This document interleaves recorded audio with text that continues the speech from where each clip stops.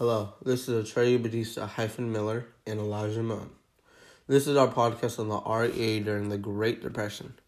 Before we start, I want to talk about our favorite thing in 2020, COVID-19. Nope, couldn't even joke about that one. Alright, anyways, to get started, you will need to know this. There are 3 R's: recovery through job creations, reform of capitalism, and relief for the unemployed. The Rural Electrification Act, which is the REA, is a law that was passed by the U.S. Congress on May 20, 1935, and ended October 13, 1994. It was created as an endorsement of the Rural Electrification Administration. U.S. President Franklin D. Roosevelt created the executive order in May 11, 1935, as part of his New Deal during the Great Depression. There were more than one New Deal. The first New Deal was to save the USA from the Great Depression. The second, which was created by Roosevelt to reform the economy. Basically what I'm trying to say, but not getting there too fast. The REA was made to get farms electricity because 90% of farms did not have electricity. This was because of a prohibitive. Let's take a trivia break to see if you were listening. I mean, like, you didn't like trivia, am I right?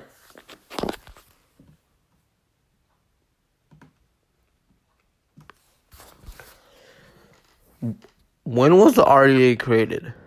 A. May 10th, 1935. B. October 13th, 1994. Or C. May 20th, 1935. D.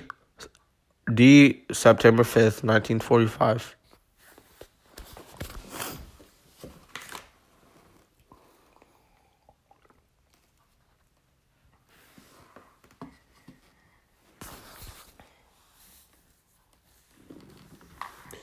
The correct answer was C, May 20th, 1935.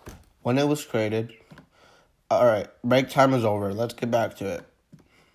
I found an article that talks about engineering experiment that a university did.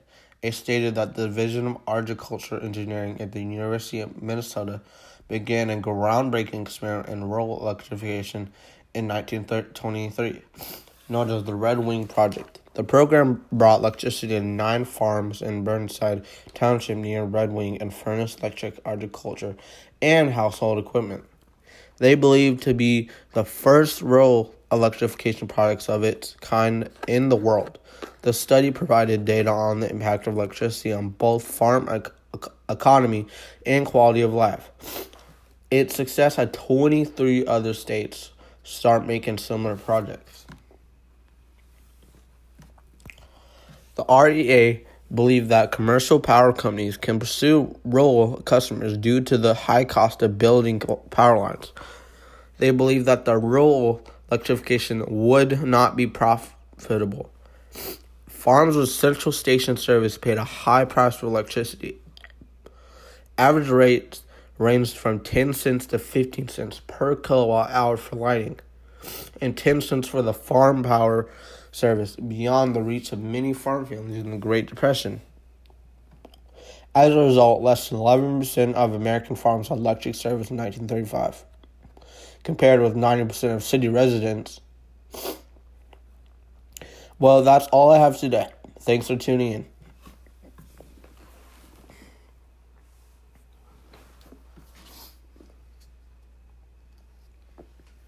Oh, so you're still here? You probably want more trivia, huh? Alright then. When did the REA end? A. May 20th, 1994. B. November 7th, 1993. C. February 8th, 1938. Or D. October 13th, 1994.